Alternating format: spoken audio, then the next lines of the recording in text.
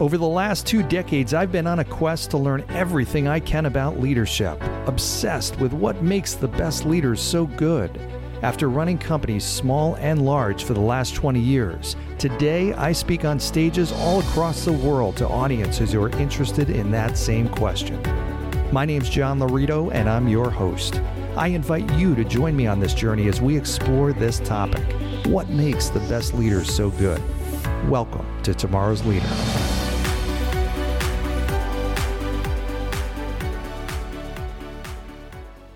All right, welcome to today's edition of Tomorrow's Leader, where we dive deep on all things leader related. So I was having a conversation with a friend recently, and we started to talk about some times in our life where we felt enormous pressure and how we do in pressure situations.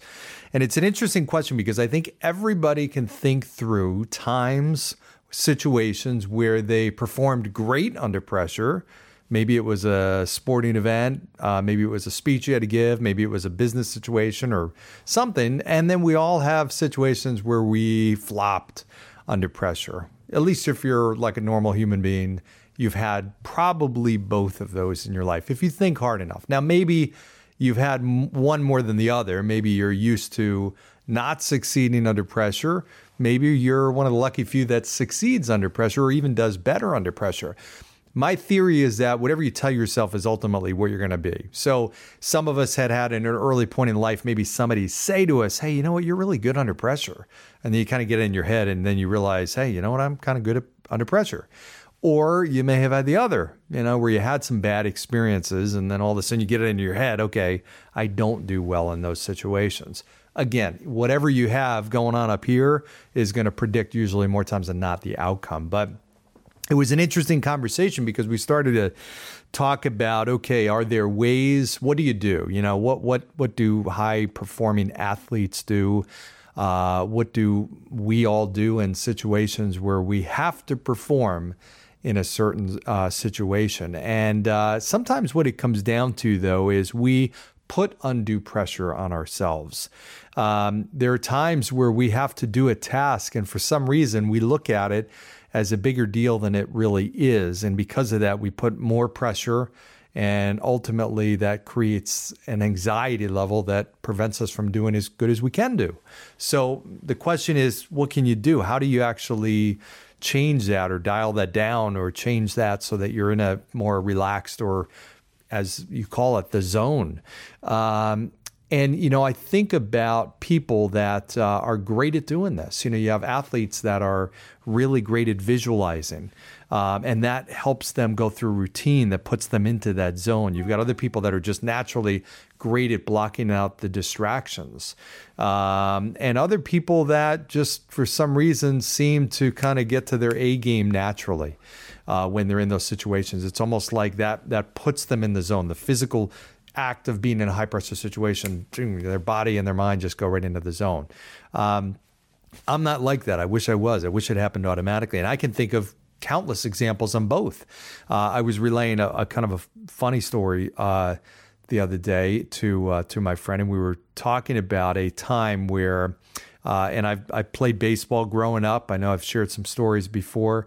And, I was a pitcher. So I obviously, when you play sports and you at some point in your life, you give it up, there's always a part of you that says, I'd love to play it again. It'd be kind of cool to get back into it. Well, I was at a point in my life, I was in my probably late 30s, and I wanted to get back into playing baseball. There are men's leagues out there and stuff like that. And I remember this was a Friday night. I was actually at a work function. It was a happy hour, and one of my advisors happened to be talking about the fact that he plays on a men's league. And me thinking, wow, this would be pretty cool. This might be my opportunity. I said, hey, I'd love to play on a men's league. Do you guys have any room on your team at all? Or how do you get involved in this?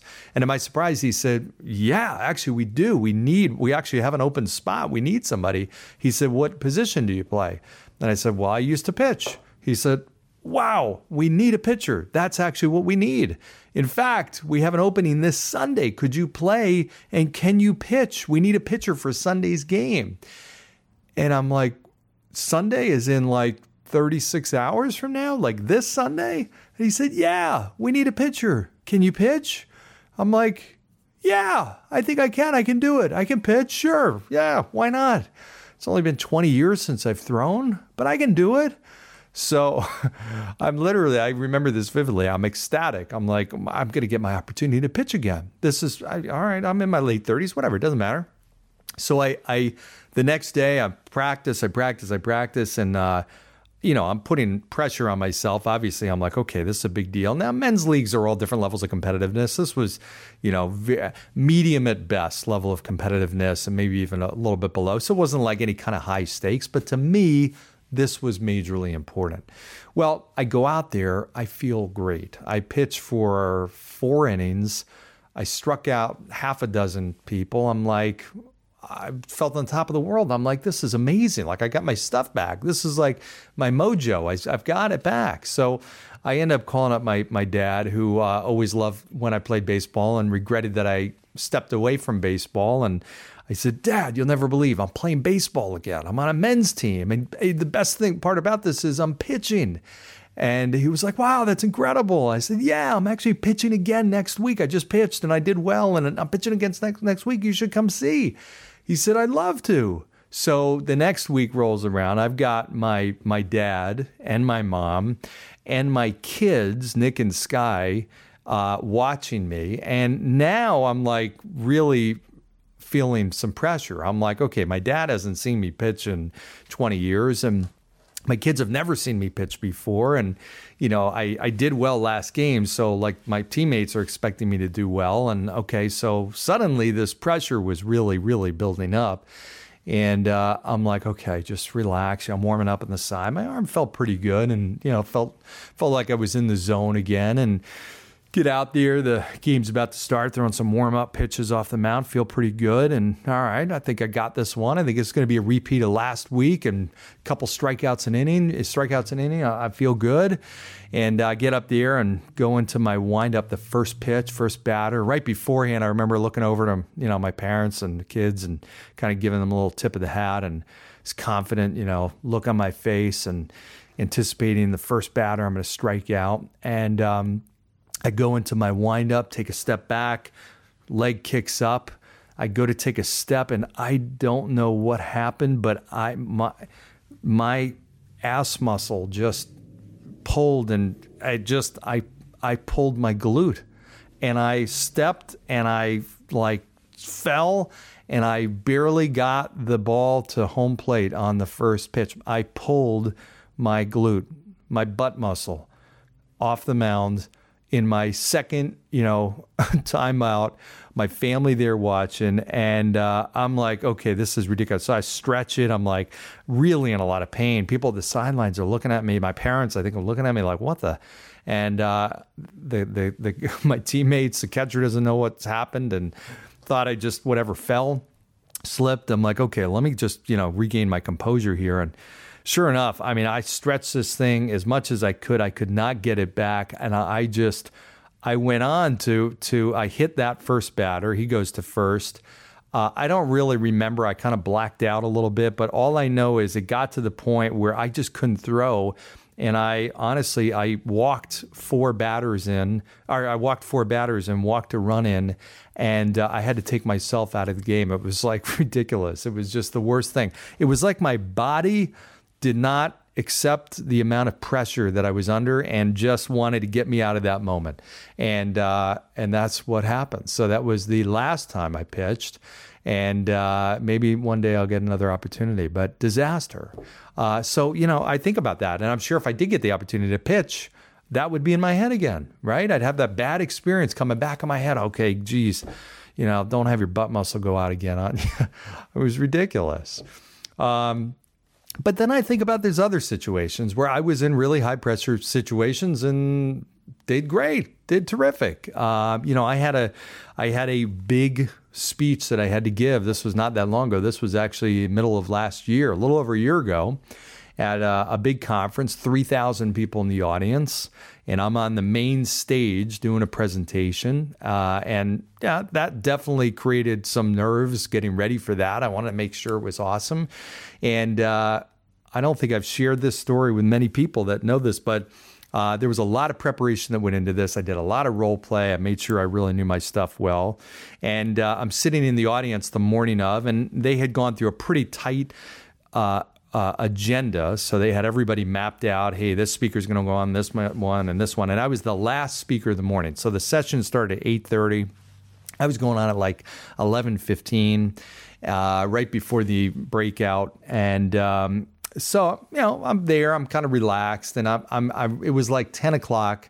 I've got another hour and 15 minutes. They're just ending a presenter, about to end a presenter. And then there's another presenter that goes on for about an hour. And then I go. So, I'm sitting there with a couple of my colleagues relaxing, and this presenter is wrapping up and going to turn it over to the person before me. And I get a text on my phone, and it's the conference organizer saying, "Where are you? You're next. You've got to get mic'd up. You're on right after this person." And I'm looking at this text, and I'm like, "What? I thought I had another hour. I'm not next. I'm supposed to go next. I'm supposed to go after this person." And suddenly my mind and my heart are in like overdrive, boom, boom, boom, boom, boom. And I'm like, okay, I just handed my wallet and my phone to the person next to me. And I'm like, okay, I bolted. This was a huge auditorium, and I had to go all the way to the back and around. And I see the mic guy like panicked, looking for me, like, okay, this person before me is walking off the stage, and the person introducing me is walking on the stage. And I get to him as they're introducing me. He's furiously putting on the microphone, and he's panicked, which is making me panicked. And I'm like, okay, my heart is beating. And I remember, I'm like, okay, this is not the way I wanted to do this presentation.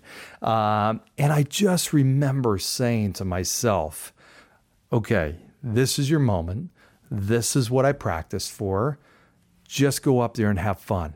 Just go up there, have a blast. You're going to nail it. And I just remember almost just slapping that nervous anxiety guy down and just going into the zone. And I just took 3 steps up onto the stage, walked up center stage, started, and it was awesome. It was fantastic. And I felt like I was in the zone, and got done, got a bunch of accolades, and it was a great, great success. But wow, was that on the brink of not being a success. I had to very quickly, in a moments, like few seconds, change my mentality, calm myself down, because that was not the situation I had anticipated. But somehow I figured out how to do that. So it's funny how life works. You learn how to do it once, you don't learn how to do it another time, you learn how to do it another time. But the key is, can you figure out what does it for you? When you're in those situations, what do you have to do? What's your routine? What do you got to say to yourself? What do you have to do beforehand? What do you have to visualize? Who do you have to interact with? There's certain people I like to talk with before I have a high pressure presentation or something. Whatever. Just put yourself in that state that's going to give you that highest chance of peak performance.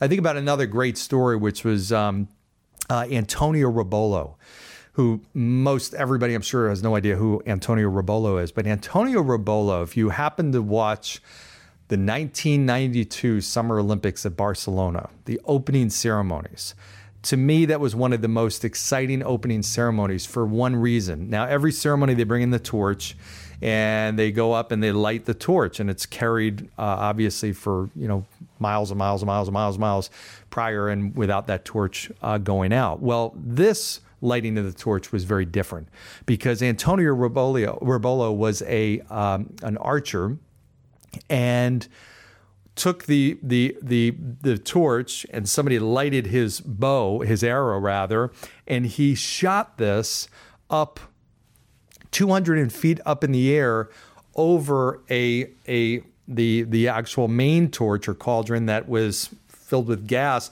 and this had to ignite the torch that way. So shooting an arrow through the air a few hundred feet and landed in the perfect spot to light this, I'm thinking, wow, what kind of pressure is this guy under? For those of you who saw it, he did it absolutely meticulously, and it was flawless. But the entire place, and I remember knowing that this was going to happen, everybody was on edge, thinking for this guy, wow, if he screws this up, nobody will ever forget this. This is the Olympics. You got one shot at this. If you mess it up, you're going to be known forever. If you get it, you're going to be known forever. But this is talk about high stakes. And what's interesting, the background behind that is he tells the story. Now, he had practiced and they had gone through hundreds of archers to try and select the right one. They were concerned not about the skill of the archer. They were concerned about this situation. How would they react in a panicked, high pressure situation? So they auditioned and interviewed hundreds. They did psychological testing on a couple hundred of them. And Antonio came out number one on the psychological side. They thought he would be the one to least likely crack under pressure. But even he said, when he was getting ready, now he had prepared and practiced and did over 700 practice attempts, and actually only missed it twice. That's unbelievable in of itself. But he still missed it twice out of 700. Now, your brain at that point has a choice. Do you think about the 2 that you missed, or do you think about the 698 that you made? Obviously, he thought about the right ones because it was a success. But he tells a story. He said, it was dark. It was at night. And when it was that moment, he was very much in the zone and relaxed and calm until the torch came in and was getting closer to him. And that's when he started to get anxious. And he started to lose his concentration. He said, I saw everybody in the audience in the stands had these lights. And he said, all I could see were these lights. And even the athletes had them. And it was distracting. And I just started to think about where I was and what I'm doing in this pressure. And before you knew it, his mind started to go in a place he did not want it to go. And he was able to just, again, put that down and slam that down and just focus and put the blinders on. He said, I had to just really abruptly and forcefully push out all the distraction and force myself to get in the zone. And then his muscle memory and his brain just took over. He had a mental countdown that he did the same thing every single time, visualized it, took the shot, and as you know, it hit perfectly. But again, I think about the pressure of that. And to make things worse, up till 2 hours beforehand, he didn't even know he was going to be the guy doing it. They had alternates, and they weren't really sure who was, believe it or not. Up until 2 hours before, he was not certain that he was going to be the one that would actually be out there. Unbelievable. Think about that type of pressure. So it just amazes me how people can somehow figure out how to perform in those situations. You can't change the external circumstances, but some people figure out how do they change their perception of it. How do they take the pressure or the spotlight off of themselves? And again, maybe some people are good at the pressure actually helps them perform. And if that's you, all power to you, put the pressure on yourself. But if you're like a lot of us, that doesn't necessarily help us. You just got to figure out, how do you control that? How do you deflect it so that it doesn't seem like such a high pressure situation? For me, it's just trying to just dive into that task and have fun with it. I know had I gone back to that baseball game and said, hey, you know what? It doesn't really matter how I do. Listen, if I just go out here and have fun, if I strike out a batter, awesome. If I do okay, whatever, let me just have some fun. I mean, this is the first time I've pitched. My parents and family have seen me in years pitch. Let me just go out and have a good time. I know I would have done great. I put too much pressure on myself. And because of that, my body just reacted in a bad way. And it was disaster, right? So how can you figure out the ways to put yourself in the highest likely scenario of achieving success? And that's what you got to figure out. You just got to figure out the routine. You got to figure out the thought process. You got to figure out your pregame ritual, whatever it is. Breathing exercises, they're terrific. Put yourself in a more calm state and figure out what that is to put yourself in that zone. Interesting stuff. So I figured I'd share a couple of stories with you, but that's the takeaway for today. So think about, are you the type of person that performs at a high level? Are you the type at a high level when there's pressure? Do you perform best not under pressure? Here's the leadership takeaway. If you as a leader know your people really well, you should know that about them. And because of that, you should lead them differently. I've had situations where I knew people did not perform well under pressure. So all I needed to do as a leader was to make them feel like there was less pressure. I mean, literally, if they were doing a big presentation, all I needed to do was say, hey, listen, don't worry about it. All these people in the audience, they would screw it up. They wish they could be on this stage. And if you screw up, who cares? Honestly, who gives a crap? So what? Take the pressure off of them, or just give them confidence. Hey, listen, you've done this in your sleep. I know you're going to do a great job. I'm barely even going to pay attention. So most people aren't either. Whatever. Your job as a leader is to help your people get to their peak state. Don't put the pressure on them if you know that's not how they deal well. If you do, and you know that that's what they want, then great, go for it. But figure out your people, what helps them operate at a peak level, and then help create that environment for them. That's what great leaders do. That's what great coaches do. They know their athletes, their players, and they'll do the things that put them into that peak state and create the highest chance of success. And once you've done it once, it's easier to do a second time. Once you've done it a second time, easier to do a third. And before you know it, it becomes a pattern. And you say to yourself, hey, you know what? I do really well in these situations. And before you know it, you do. And that's how life works. So hope you enjoyed today. Keep listening. Keep liking, subscribe, share, comment, all that kind of good stuff. Thanks, everybody. Have a good one. Thanks for joining us on today's episode of Tomorrow's Leader. For suggestions or inquiries about having me at your next event or personal coaching, reach me at john@lauritogroup.com. Once again, that's JOHN@LAURITOGROUP.com. Thanks. Lead on.